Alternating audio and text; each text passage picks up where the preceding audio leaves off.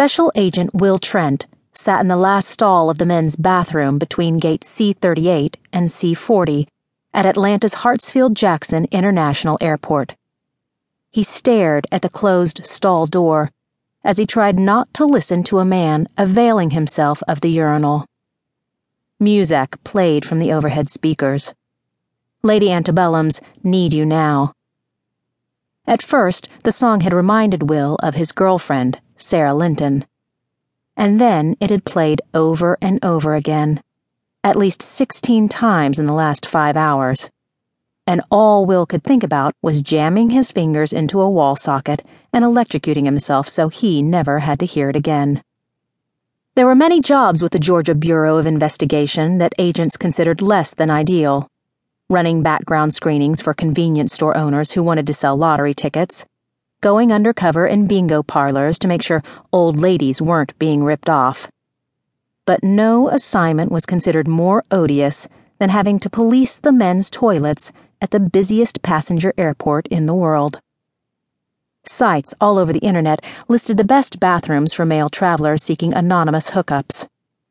Hartsfield was always a prime location.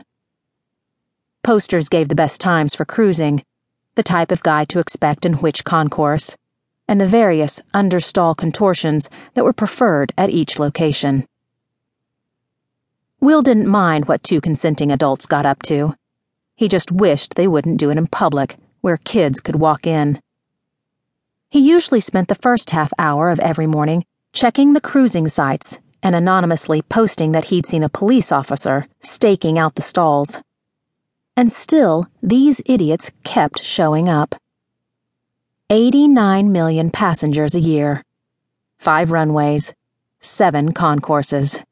Over 100 restaurants, twice as many shops. A people mover, a train station. 5.8 million square feet of space that sprawled across 2 counties, 3 cities, and 5 jurisdictions. 725 commodes. 338 urinals. This last bit of trivia was particularly galling, as Will was probably going to lay eyes on each and every urinal in the airport before he died. All because he wouldn't get a haircut. The GBI manual called for agents to keep their hair at least half an inch off their collar. Amanda Wagner, his boss, had slapped a ruler to his neck a few days ago. Will was right on the line.